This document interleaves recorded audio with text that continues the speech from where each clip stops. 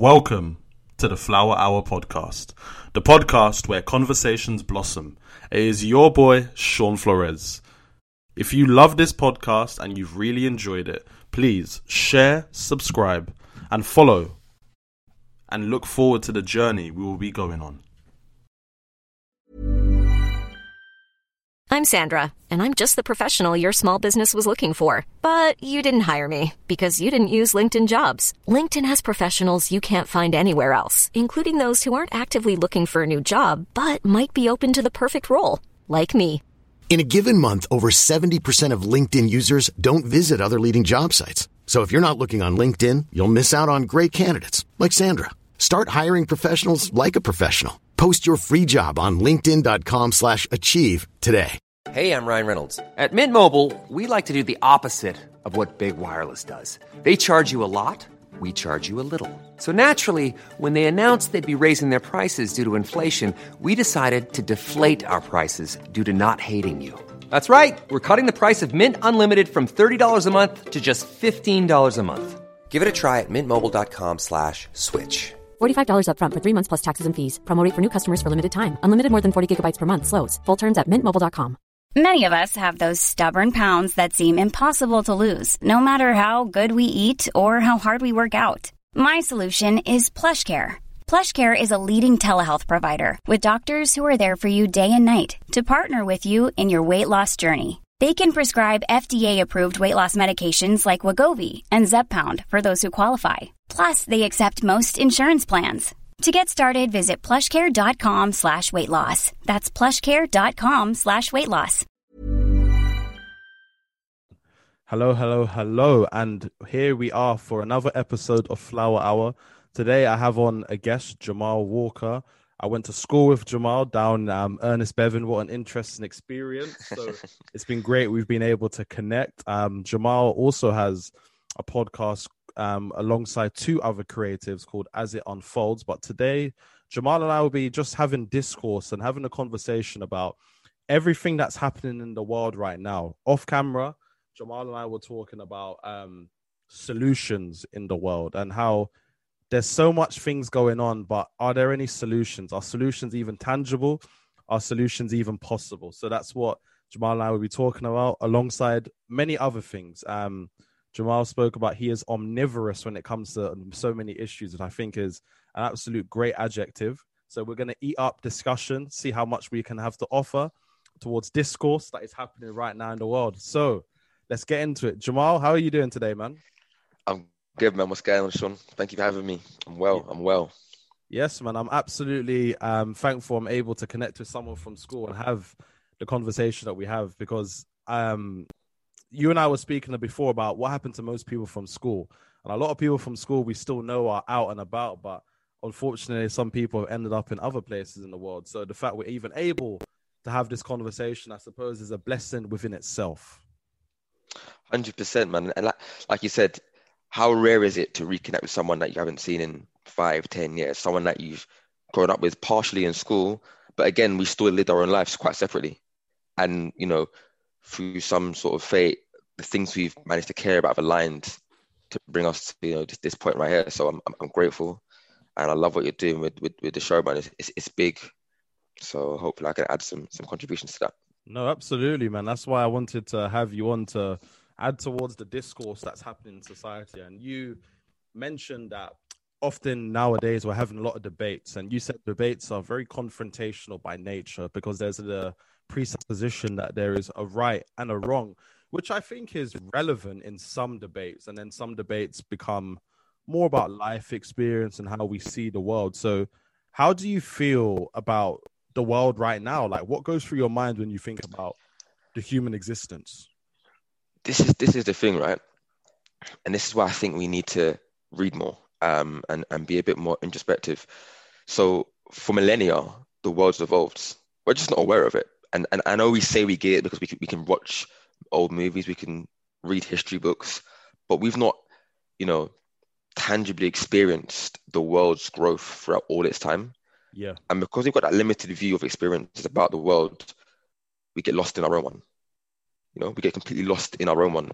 As I was saying to you earlier on off record, we're all suffering from conformity fatigue. We're all suffering from compassion fatigue.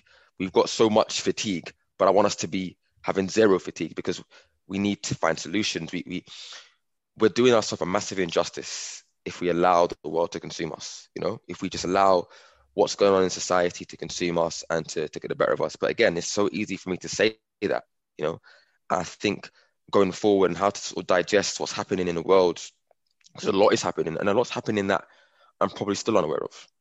There's probably some things that I don't even have the knowledge and the awareness of, which always reminds me that I should be humble and present.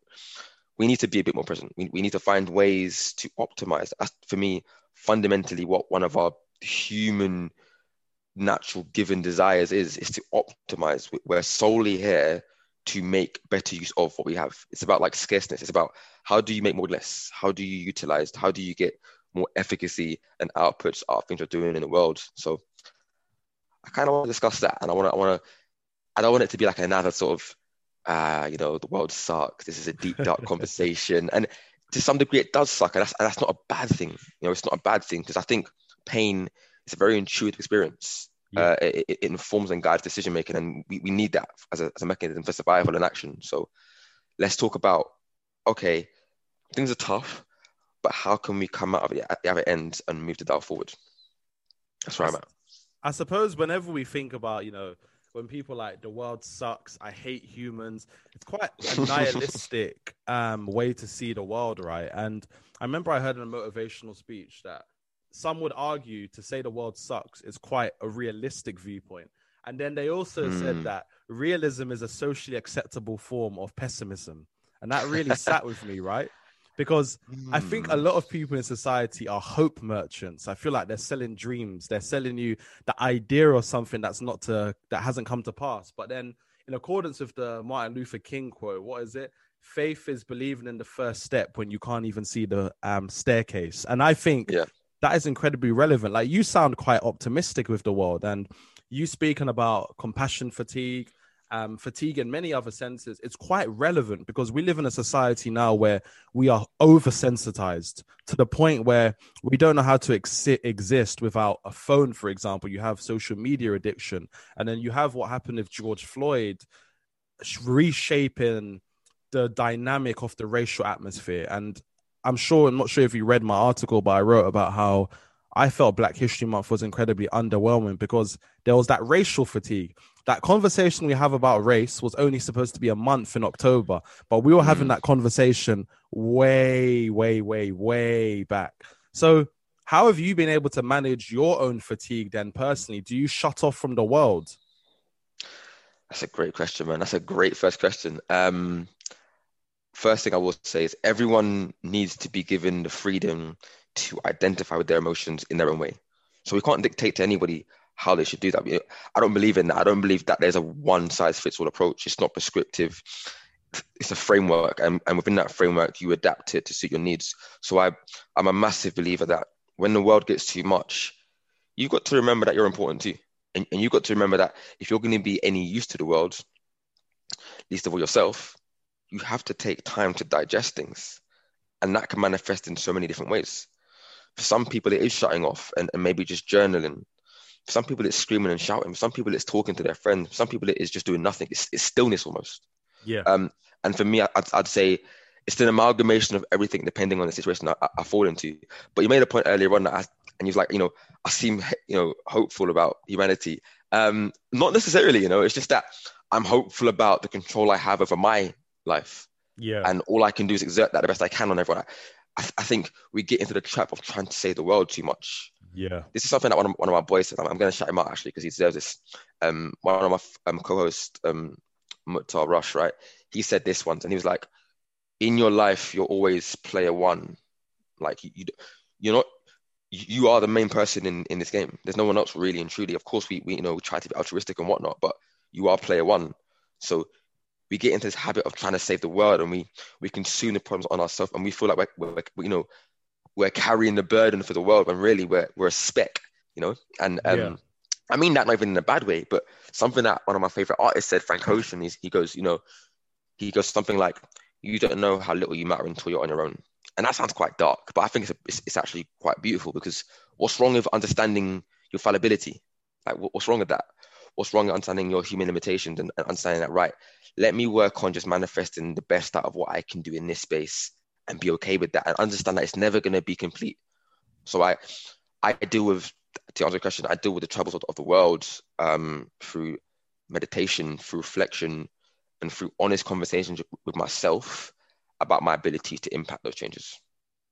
You know, I tried to meditate once, and I remember I went to a temple in Wimbledon, and I fell asleep, and my friend had to wake me up because the monks were staring at me quite angry. But I need to go back and really have that journey with meditation. I struggle to meditate, and perhaps maybe because I struggle with the stillness of my own mind. And I read 12 Rules for Life by Jordan Peterson, and I know for some people Jordan Peterson is incredibly controversial. So what I'm going to say is, I hope you don't find any of the comments that we have inflammatory. So that's a precursor in some senses, and it's also an apology to if you are offended. But offenses to be taken, it's not given, right? So I'm putting it out there. But Jordan Peterson speaks so gravely about having responsibility in your own life, giving your own life purpose and meaning. And one of his analogies is most simply, clean your room before you try to go out there and clean the world. And I absolutely agree with that in theory. I think a lot of politics we have nowadays, because you know me, I'm really big into politics. A lot of politics it has like a moral superiority, a moral hierarchy, where a lot of people who are liberal swear that they were liberal. I think are more illiberal, but they believe that they're trying to save the world, but they haven't got their house in order. And I remember someone said, if your ship is it's moored shallowly in the waters, when the storm comes, the storm will take your ship. And that sat with me more so than anything else. You know, we, as you said, Mukhtar said, we are our own players. We are the own player in our own game. So what do you do within yourself to impact the people around you? Because you can only start with your surrounding environment before you move into a bigger field, right? Mm-hmm. Seeing as you hit me with a few quotes, so you another quote, right? But a lovely young lady called Cleo Wade. She's a writer. She's an American writer. Writes some real poetic stuff. And you want to know what I do to impact my environment and how to deal with these situations. Similarly to you, something that I once learned, and I heard her say once, was that learn to understand that people that disagree with you aren't always your enemy. Absolutely. And when you can operate from that kind of distance, in a way, it's almost like you're present but away in your own experience. And that kind of allows you to have a more jeweled, nuanced opinion on yourself objectively and people around you. And you can take in people's feedback, because this is what happens so much. We hear things, but we hear them and we internalize them based on our already finely ingrained preconceptions about what that means. Yeah. So you might go to me, oh, hey, Jamal, that's a bit weird. Now, I might internalize your comment as something that I previously heard that I don't like. And I'm now trying to understand and define what you mean. And now I'm letting you live in my mind rent free, which is insane, right? Absolutely. So, like I said, understanding that enemies aren't always people that are around you and that just disagree with you. And how do I deal with all this stuff? Well, you have to believe that, again, we're player one in our game. But like I said to you with the Frank Ocean quote, we are just one. And that's not a bad thing to admit, that you aren't the center of the world. It's okay. And also something what's his name? Dr. Phil said this once on a podcast with Joe Rogan, and he was like, you know, when you stop trying to be everything all the time, everywhere for everyone, you can appreciate the things you're not good at. You know, for example, I can't sing, never could. I've lied about it before, but it's not true, right? So I've tried many times, but I quite like music and I like singing. I'm not good at it, but the moment I stopped feeling like I had to become a singer, I got to appreciate actual singers. You can appreciate people's qualities better when you're not trying to absorb them and make it about yourself. So there are people that are better than you at things, and that's fine. Another point before I let you ask the next question is that we're all equal, but let's not romanticize the idea that everyone's the same, because we're not the same, and that's perfectly fine. We're different but equal, and I want to clarify this for everyone listening. We're equal in human value. Like, no life is worth more than another life, for sure. Our lives are equal. The human value of a human is not different anyway. We're on par. But as individuals and our skill sets, we're different. And there's no reason why we shouldn't harness the fact that we've got different things that make us strong in some areas and weak in other areas. I think you're not the only one who likes to pretend he was a singer. I always say that God made me tall, God made me good looking, but the one thing God didn't make me was a singer. If I could sing, I think the world would be a completely different place. Trey Songz, Chris Brown would have absolutely nothing on me on that stage. So that's a really funny conversation in that sense. But you're right. I feel like the creative industry now, it's almost created a normality where people feel like they have to be everything. They feel like they want to be everything, you know. And I've probably fallen victim to that too. Like, I've got a master's, I'm going to be finishing my journalism degree by the grace of God. But then I'm also doing this podcasting thing. I write articles, you know, I talk about politics. Where do I find that time to find that stillness within myself? And it's quite hard for us to have those conversations, you know, within ourselves, and especially as men, right? It's not easy for us to always admit it's okay to not be everything. But do you not feel like in the society that we're in as men, do we have that added pressure of having to almost be everything? So once upon a time ago, Of course, evolutionarily speaking, we would hunt, right? We would hunt for food. We would hunt for vegetation, whatever it might be, right? Not hunt for vegetation. You would find it, whatever, plant it. But now we're hunting in a different way. We hunt money. You know, the way the world has changed, the dynamics of the world has absolutely changed in ways that we can't comprehend. And as you also said, that I don't think we ever realize that change. And do we ever really sit down in hindsight and realize just how much the world has changed? Now, you said you read quite a lot. When was it when was the moment where you realized, hold up, this world has changed and I never really understood that? Wow. That moment, the answer to that question is that moment's happened to me many times. That's the truth. You almost have to re-realize it when new things change. I think I'll never forget, I guess, growing up and you go through phases. You go through phases of life. I remember like a lot of the terrorist bombings when I was younger. I just remember like watching the fear grow in people. I also remember the prejudice growing in people as well. I also watched the bigotry growing in people's behaviors and mannerisms. I recall that shift, and I couldn't grasp it at a young age, but I knew something wasn't right, and I knew that people were making decisions based on limited information, but based on fear and propaganda. I also watched. I mean, like I said, I work in tech, so I've just watched technology grow, and I've watched how technology has empowered us, but almost controlled us as well. Absolutely. It's consumed us. I've watched that as a phase as well, and I've been like, wow, the world is changing, and we're not really taking it in and appreciating it. And something that I've always had to do is I always try to find the truth behind the stories I'm told, or find the truth behind what things seem. And my biggest like buzzword that I use all the time in all my podcasts and all my conversations is information asymmetry is the biggest killer of communication. Absolutely. I don't think there's a bigger one. Of course, there's others, but that's where it starts from. And by that, I mean, to clarify, is that people are either misinformed.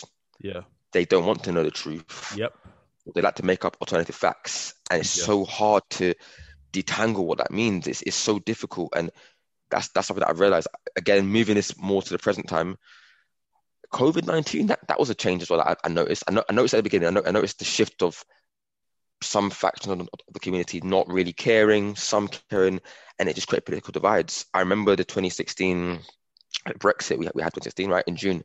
I was abroad, so it didn't really hit me. And I watched it. I was in Prague with some of my friends, and I watched it on the TV. And we was like, oh, wow, okay. So we're leaving the EU. But you don't fathom the gravity or something like that at the time, because it's not immediately affecting you. But I remember the shift in like thinking like, okay, wow, I'm becoming quite conscious politically. I then recall now looking at all the different things that have happened. I look at the riots, I look at the protests, and I look at where we are today with COVID-19, with racism rife as ever, with inequality rife as ever, what's going on in China. And I realize people don't really care, which is quite sad in some ways, enough. But then on the flip side, I believe people care, but they don't know how to act. They don't know. People are so used to seeing pain now that they don't know what the right response is. And nobody wants to be dictated to about how they should make changes. We shouldn't tell people that they must take the knee. We shouldn't tell people that they must have poppies. We're dictating to society too much about how they should show compassion. And that's why I think we're in a trap. Just to conclude, you made a point earlier about having to always be something. And you mentioned evolution and men being hunter-gatherers. And we're having to always be everything. I've got a theory, right? If you're in however old you are, if you believe that you have to be everything, because I've seen it, people do look at social media, right? You're doing for me one of 3 or 4 things. You're one, just really good at a lot of stuff. Fair play to you. 2, you're lost. Or 3, for me, you're overcompensating for something. Absolutely. And you got to figure that out quickly. It's such a true point. You know, I think a lot of us are lost though, because do our lives really give us meaning? You know, we're not really supposed to do 9 to 5s. You know, we're hit with dopamine overloads. We're desensitized at the same time. And as you said, there's pain all over the world, but people are being told how to show, you know, they are morally right or morally disagree with something. So you have nowadays a lot of clicktivists where a lot of people feel like if they click on a button, they've done their activism for the day, or they've done their, you know, caring for the day. And that's quite tiring in many other senses. I had some people during the unfortunate death of George Floyd, they said they had to shut off from social media because all they saw on social media was George Floyd everywhere. And then brands jumped on it with the black squares, and then, you know, you had the hashtags Black Lives Matter. And for me, it was quite a bittersweet moment in the sense of this is work I've been doing for so long to help level out the inequalities in between people. But then I remember Boris Johnson made a speech, and even from my own studying of capitalism, that inequality is essential in the system in which we live, right? And we also know that equality of opportunity doesn't also mean equality of outcome. So I want to ask you as well, why is it equality is so attractive to people? Is it that emotional response in us that we want to feel the people around us have the same opportunities as us? But then at the same time, as you said, we almost want to dictate the outcomes in that very same breath, which is also impossible. Okay. Well, I'll answer that question, but I'll put one back to you. Is it that equality is attractive to people, or is it that equality is attractive to people who are marginalized that don't have it? Because if you look at the elites, you don't see that same energy for equality from people who have the benefits of equality. So I guess my answer to the question is equality is attractive to people because I think there's an ingrained need to be altruistic. Yes. And it's also attractive to people who don't have, because that's your cause. You've lived your life without. So that space needs filling. And also there are some people, just because of their moral reference codes and compasses, they don't believe in having unfair advantages. It doesn't feel right. There's just something great about earning things, you know? Don't get me wrong, we'd love to wake up a millionaire, but there's just something so intrinsically valuable and, I don't know, self-fulfilling about earning something and seeing through something as opposed to being gifted to you at someone's expense. But I'm so big on not trying to romanticize equality, because we need to be aware of again, like I said, there are differences, and the world isn't run on an equal, balanced keel. We don't run like that. I'd like us to be more equal. I'd like us to run more efficiently and more fairly, and to run more proportionately. But you have to look at things, because this is what I mean. And you got to pick your fights and your causes and accept your imperfections, right? Because you can sit here and say, right, you know, we need to be more equal in communities. People need more opportunities. As you said, equal rights isn't equal outputs, because it manifests differently in different communities and different environments based on people's demographics and setups and their historical, I guess, their historical cultural capital. But what does it mean if you start paying everyone the same wage? What does that do to the economy? What does that do in terms of stifling people's creativity or incentive to want to make more and do more innovative new things? How do you balance the checks? I'm not saying you can't improve things, but this utopia of having a world where everyone's on 100K a year minimum doesn't work unless the cost of living has to increase. It's just, I don't know if, I'm not saying capitalism is the best means to manage the economy, but I'm not sure how successfully other alternatives would work. And that's also one of the greatest arguments I have within my head. So we have the NHS, which is a very socialist idea in many aspects because it believes in free healthcare for all. But then you go to America, they don't believe healthcare is a right. They believe it's an actual privilege. You should buy into your healthcare, which divides the wealth gap between the rich and the poor even more. And then also you think about a lot of things. There was a great book called Utopia for Realists, and they were arguing about a universal base income. And then you also even had Finland, I think, if I'm correct off the top of my head, or Norway, I can't remember which country it was. They ended homelessness because money, financially speaking, it made more sense to end homelessness than to keep it alive, right? But we also know within the capitalist structures, inequality is essential for some people to be at the bottom and for some people to be at the top. And I feel within the minefield of identity politics, in many aspects, we've been fighting for rights and privileges as opposed to what is it that we really, really want? Do we want that equality of outcome within those equalities of opportunity? So you think about it, right? Black people make up 33% of the population in the UK. People don't understand it's big, but it's not as big as you really think that is, right? People really don't understand that. But as a people, we've punched above our weight in terms of the cultural capital we have, in terms of the financial capital. You know, you had the Black Pound Day, you know, we got black businesses, the music we've made. But even through all of that, we still don't have the equality of outcome in which we would like. And this is very specific to our community because we relate to that, right? How would we then manifest that equality in reality? Because equality in theory sounds beautiful, but how do we put that into reality now? And I know it's quite a tough question, but I want to get your view on it. Cool. All right. Well, first things first, because I'm a stickler for facts. We're not that. There isn't 30% of black people in the UK. It's London. It's more like 40, but in the UK we're actually like 3%. In the UK, we're 3% in the UK, like 33% in London. Yeah. So and I think people forget that, like the small proportion of we are. So when everyone wants representation, it's where's the pool that is going to come from? Exactly. And we need to not forget we are coming from a traditionally white country. That's fine. Nothing wrong with that at all. And that's just the facts. So, you know, you wouldn't expect to go to somewhere that's predominantly black and see more white people. It just doesn't make sense. It's okay. You know, it's tricky, but you made a point earlier on. I think it's important to ask this because what do we actually want? Yeah. What is it we actually want? And this is what I mean, because companies are so used to virtue signaling. Yeah. With these little hashtags and, you know, sticking LGBTQ colored rainbows on their banners. Remember Marks and Spencer made the LGBT sandwich?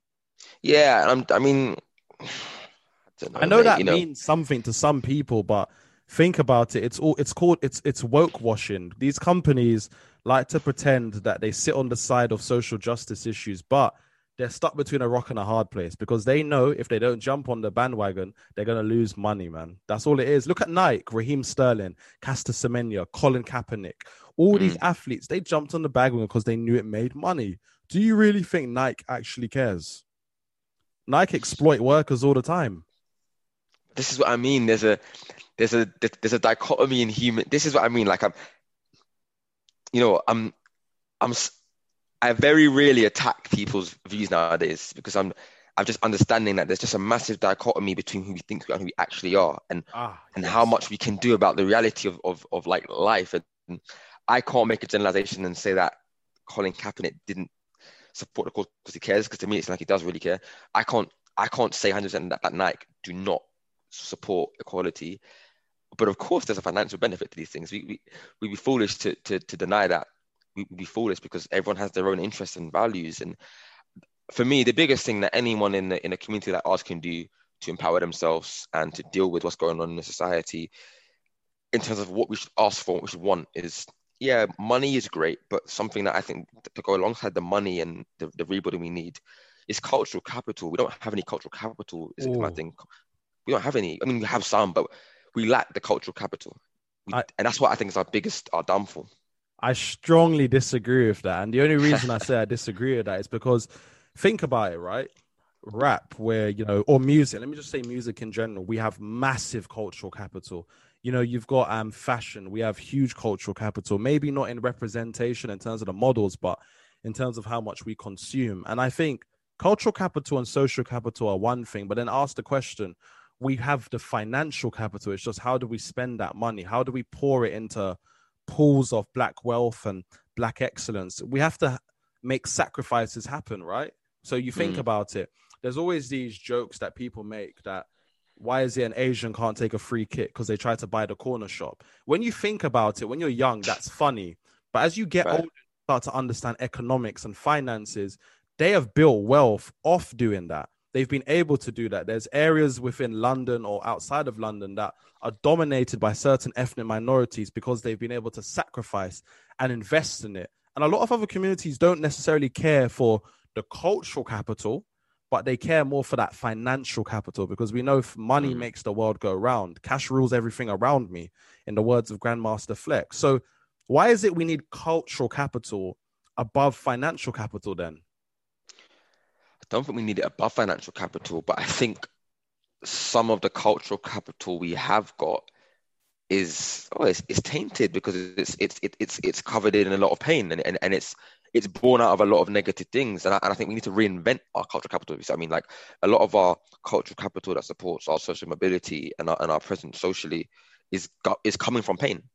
That's what I mean about our cultural capital, because in some communities they have a cultural capital too, right? But it's not built off pain so much. It's not built off not having, and we're building from a point of pain. So when we do get into these places, we just don't have the ability to take that mobilization financially. We don't have the means. So if we were to get the right money, we have to, for me, it's about rebuilding the community. Like, look at what the Jews are doing. I mean, there's a lot of controversy in many different ethnic groups, but look at what the Jews are doing in terms of how they're rebuilding the communities and how they're buying back, lots of land and areas so that they can just almost breed a community within a community that has a set of core values and traditions. And that way when they go out into the world, they work like shields, because their values back home, I'm saying that proverbially, but back home, that's what gives them their clarity.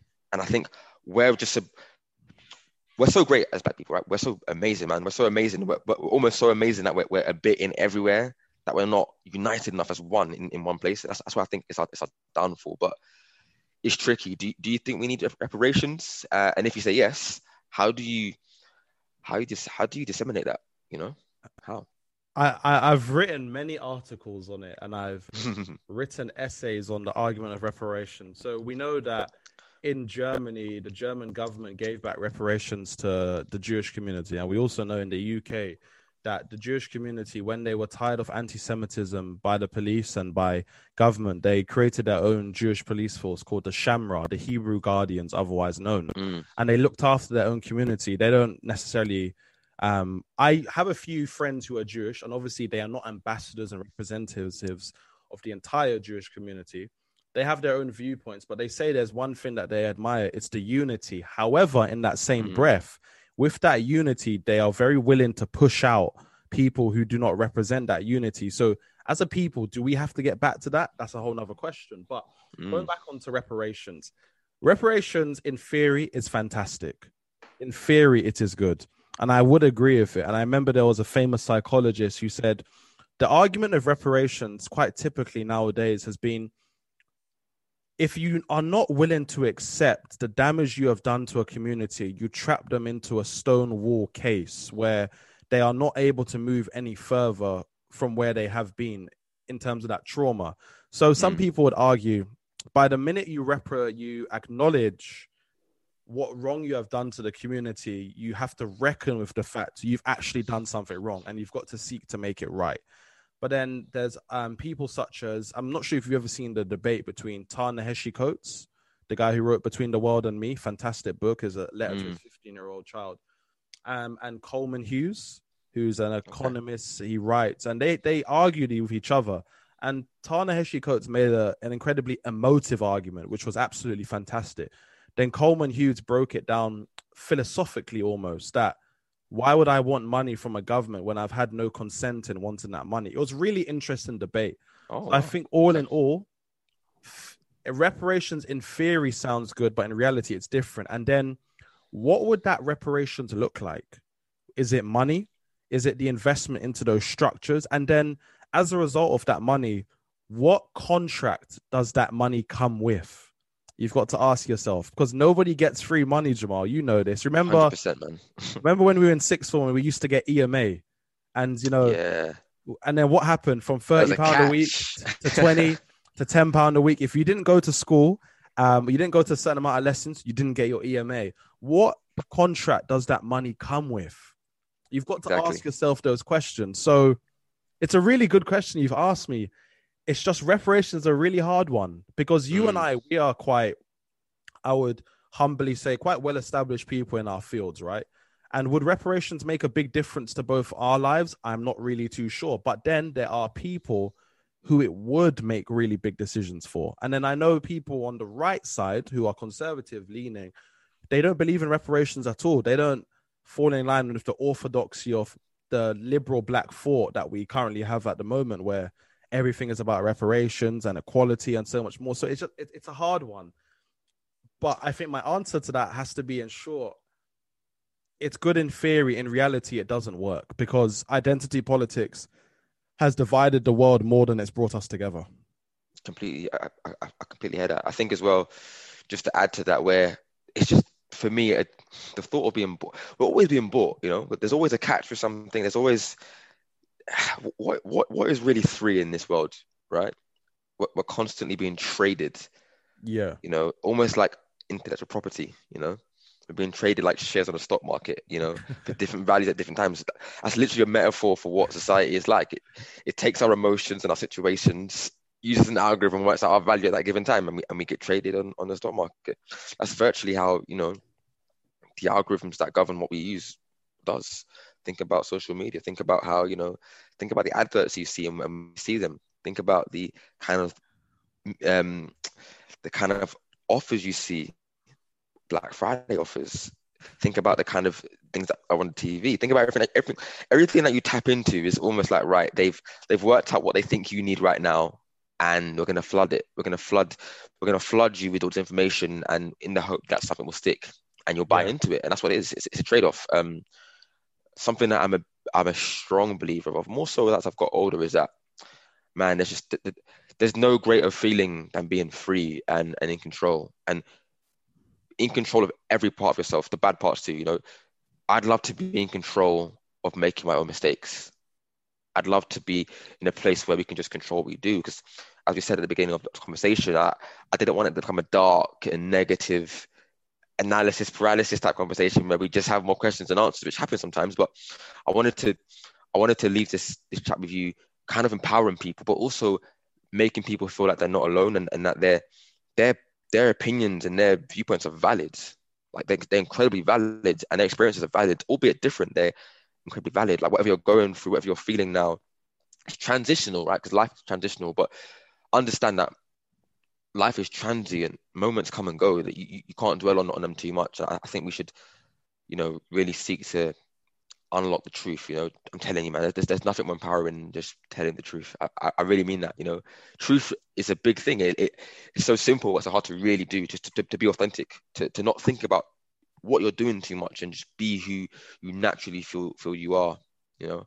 I've been reading a lot about things like that these days, and it's helped me deal with everything that we're discussing, and how I, even in my answers to you, I think my answers to your questions, amazing questions, might I add, by the way, my answers to your questions are different now than what they would be 9 months ago.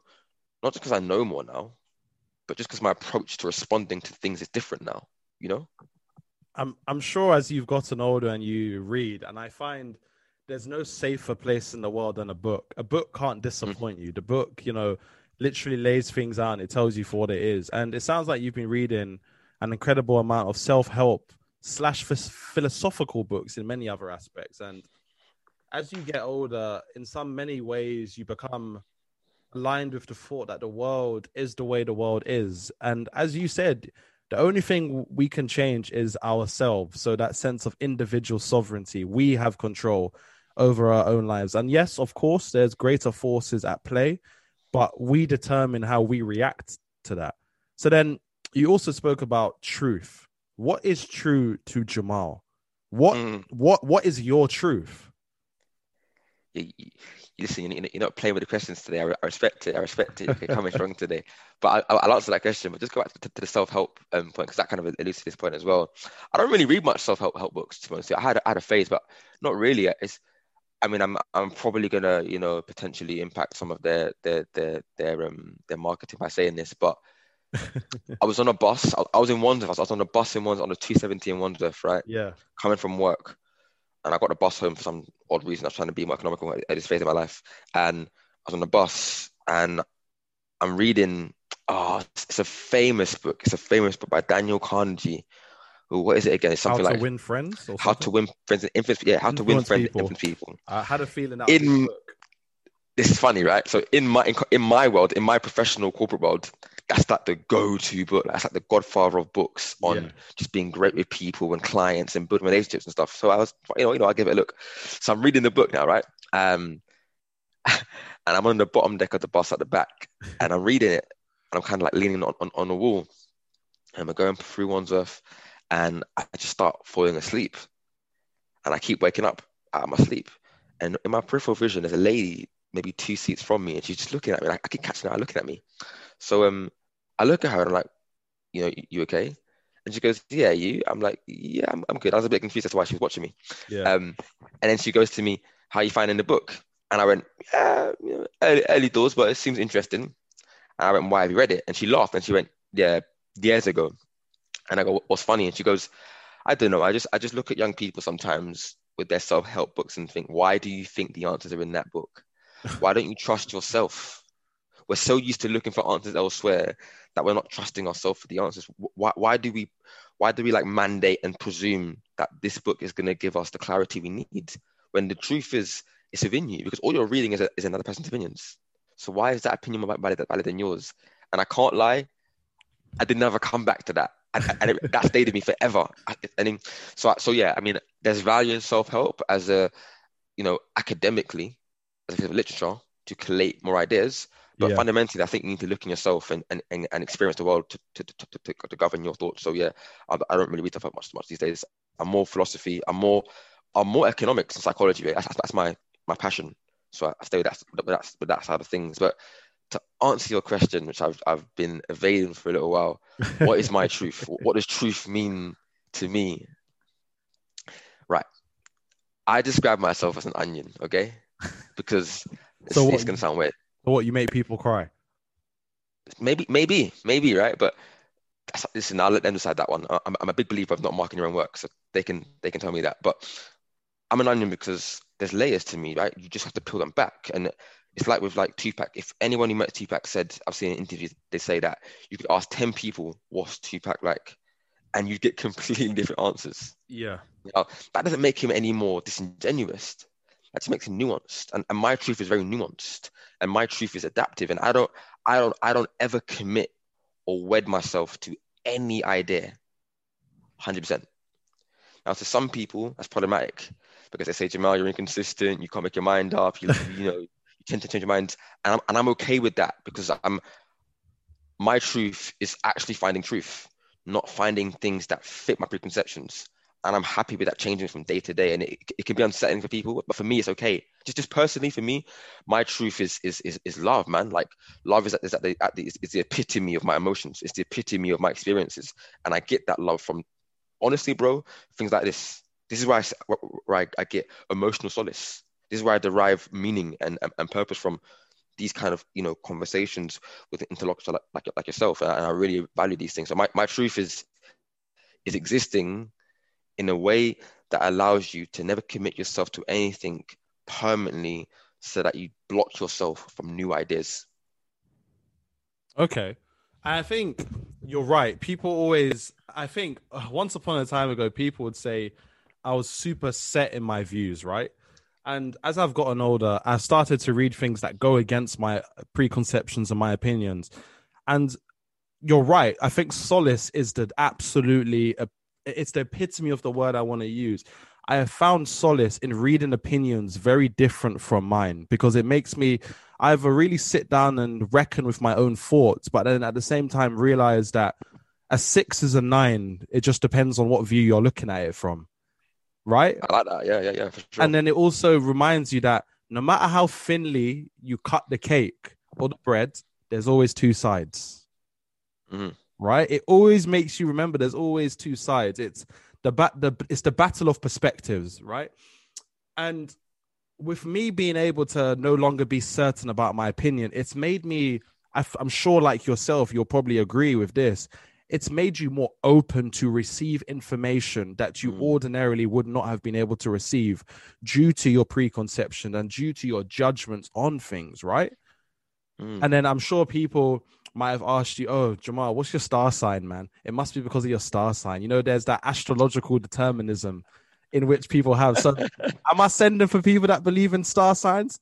Take it how you want, as Jamal says. You know? Whatever idea you wed yourself to, make sure you marry that, but I divorce astrological determinism. Oh, that was quick. I get you, man. I get you. I mean, that's what I'm trying to, I mean, this is what I mean. Like, listen, man, you'll be surprised how much things in life you can get over and get past, right? I'll say that. Take that what you will. You'll be surprised how many things you thought you believed until that came to be untrue. And just for me, my truth, I derive that truth from experiencing life. I just want to be present. And this is what I mean. I'm not particularly religious. I'm not atheist either, but I'm not particularly religious. I'm kind of agnostic, right? And this is not going to please everyone, but for me, I don't see the bad thing in there being nothing else. I don't see that as a tragedy. It isn't tragic to end. Why is that? Why is there just a heavy connotation between tragedy and ending? Why can't there be something quite beautiful and mystical in our limitations and life? So I'm just more, my truth is all in optimization. I'm not here to inspire you. I'm here to optimize, Sean. I'm not here to inspire, I'm here to optimize. And if through my optimization you're inspired, then that's two birds with one stone. And that's where I derive my meaning and my truth from existing and from finding purpose and touching lives wherever I can and whatever I can do it. I want to read something to you by Carla. And this to me has stayed with me from when I read his book a while back, Natives. And he speaks kind of about purpose and truth. And before I say it, the crux of the argument is that what will the world look like in 20, 30 years' time when the things that connected us ideologically have changed? When the landscape has changed, when we've changed, when us growing up as working class people aren't working class anymore, are we still going to have that energy for inequality? Are we still going to see the world in the same way? Are we still going to be wedded to certain communities as we said we were? And what happens when we get so quote unquote woke and intellectual that we find that there's no answers? Do we just get fed up with life? And I'll read it to you now because I'm waffling, right? So it goes like this. Where is it? Right. How will Black Westerners react to the changing worlds? Will we maintain emotional links with the interests of the global South beyond a generation or two?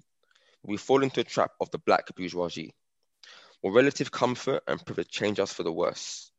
When all the Caribbean and Indian-born postal generation are dead, as will soon be the case, and we are just British people, how will this affect our political consciousness?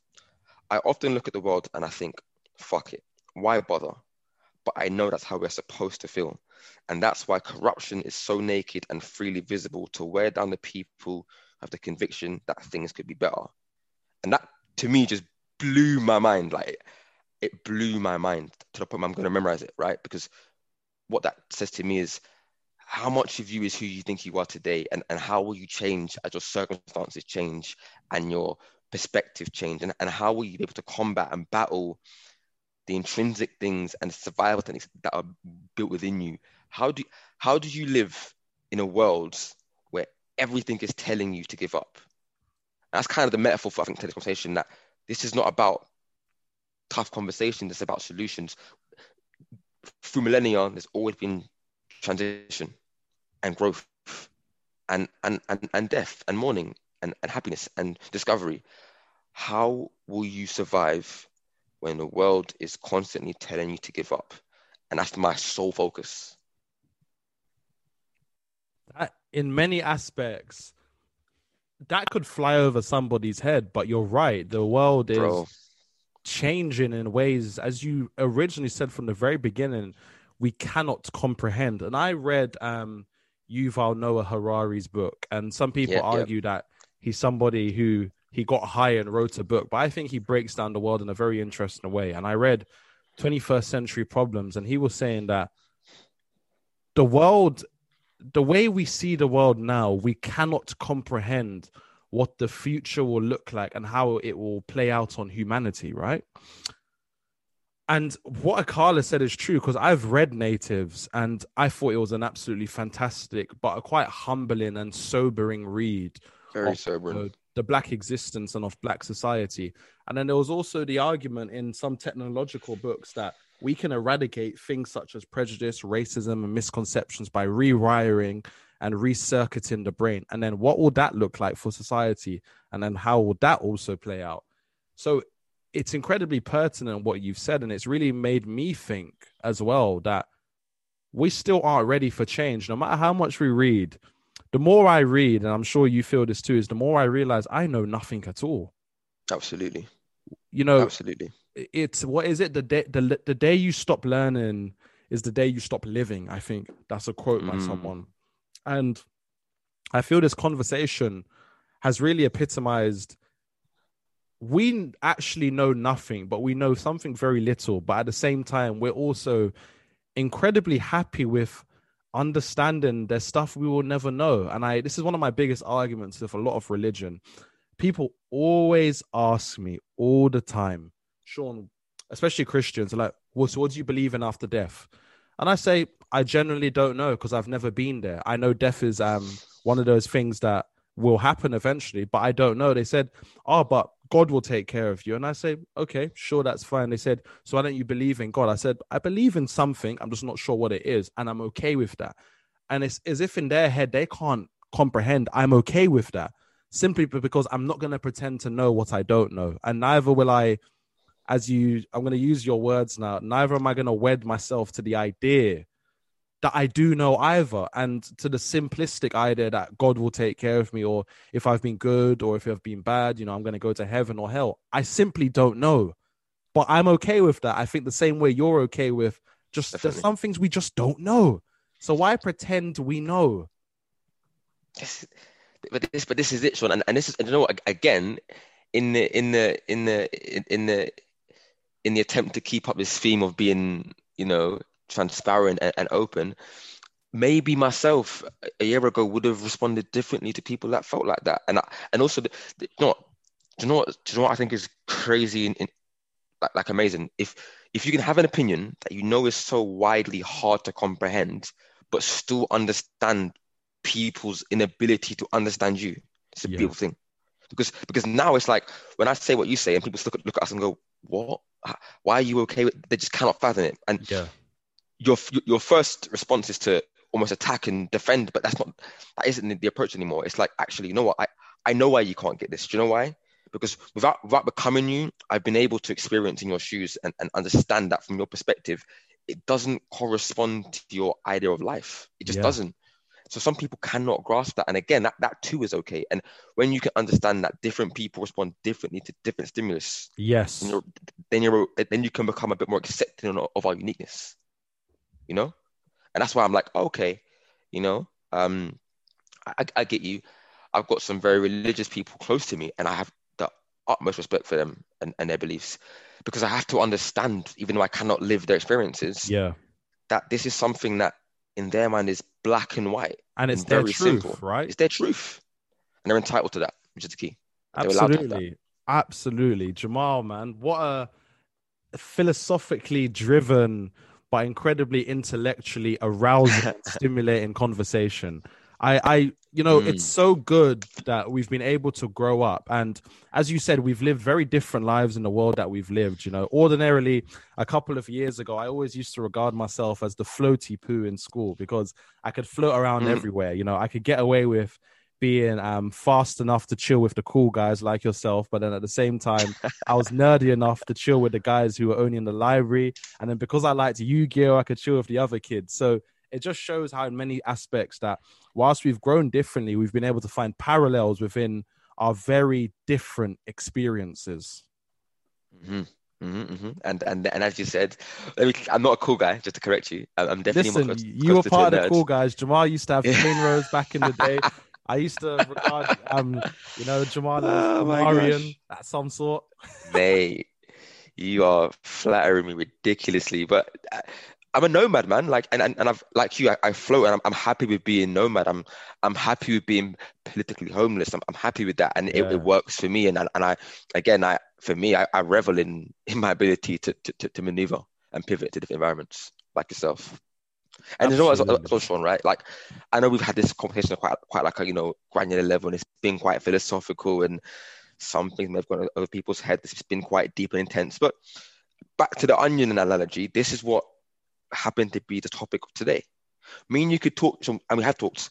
We've spoken on different occasions about completely different things, and the conversation is different. Mate, we can sit here and chat about social media. We can chat about artificial intelligence, about blockchain, about money, about females, about sports. We can do all of that, and it's just dependent on whatever the criteria is today.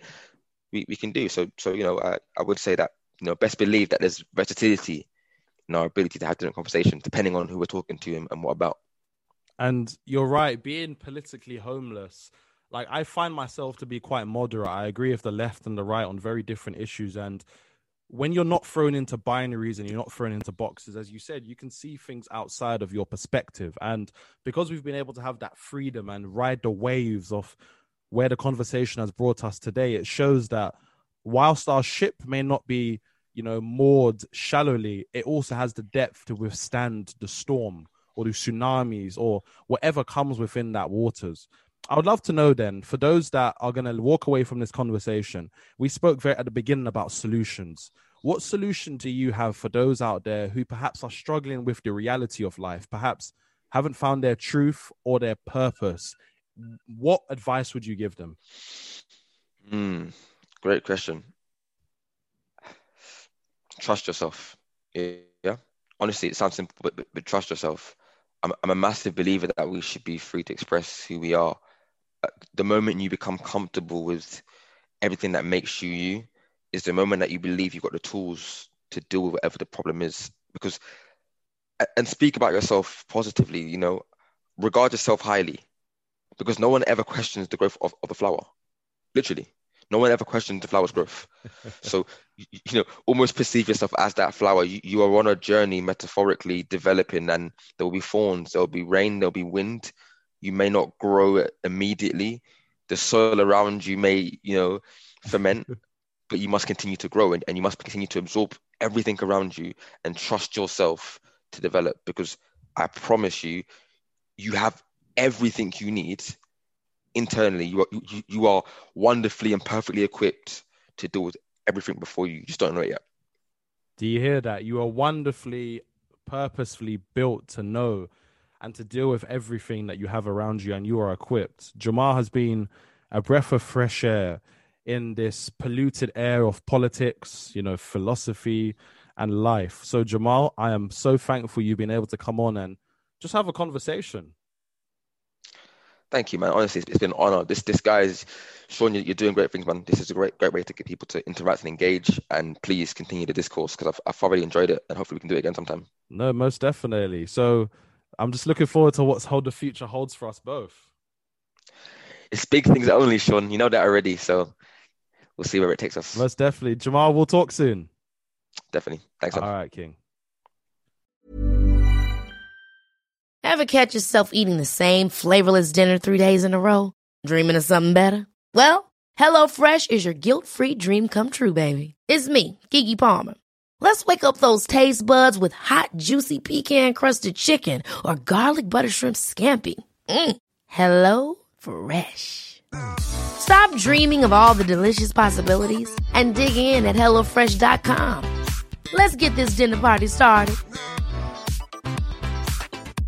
Hey, it's Paige DeSorbo from Giggly Squad. High quality fashion without the price tag. Say hello to Quince. I'm snagging high-end essentials like cozy cashmere sweaters, sleek leather jackets, fine jewelry, and so much more. With Quince being 50 to 80% less than similar brands. And they partner with factories that prioritize safe, ethical, and responsible manufacturing. I love that. Luxury quality within reach. Go to quince.com/style to get free shipping and 365-day returns on your next order. Quince.com/style. How would you like to look 5 years younger? In a clinical study, people that had volume added with Juvederm Voluma XC in the cheeks perceived themselves as looking 5 years younger at 6 months after treatment. Look younger, feel like you. Add volume for lift and contour in the cheeks with Juvederm Voluma XC. Reverse signs of aging by adding volume to smooth laugh lines with Juvederm Volure XC. For important safety information and to find a licensed specialist, visit Juvederm.com. That's JUVEDERM.com. Not for people with severe allergic reactions, allergies to lidocaine, or the proteins used in Juvederm. Common side effects include injection site redness, swelling, pain, tenderness, firmness, lumps, bumps, bruising, discoloration, or itching. There's a risk of unintentional injection into a blood vessel, which can cause vision abnormalities, blindness, stroke, temporary scabs, or scarring. Talk to a licensed specialist to find out if it's right for you. I hope you've enjoyed this episode, and I look forward to having you again. If you've enjoyed, share, subscribe, follow, and make sure everybody gets to have the blessing that is conversations. And remember, Flower Hour is the podcast where conversations blossom.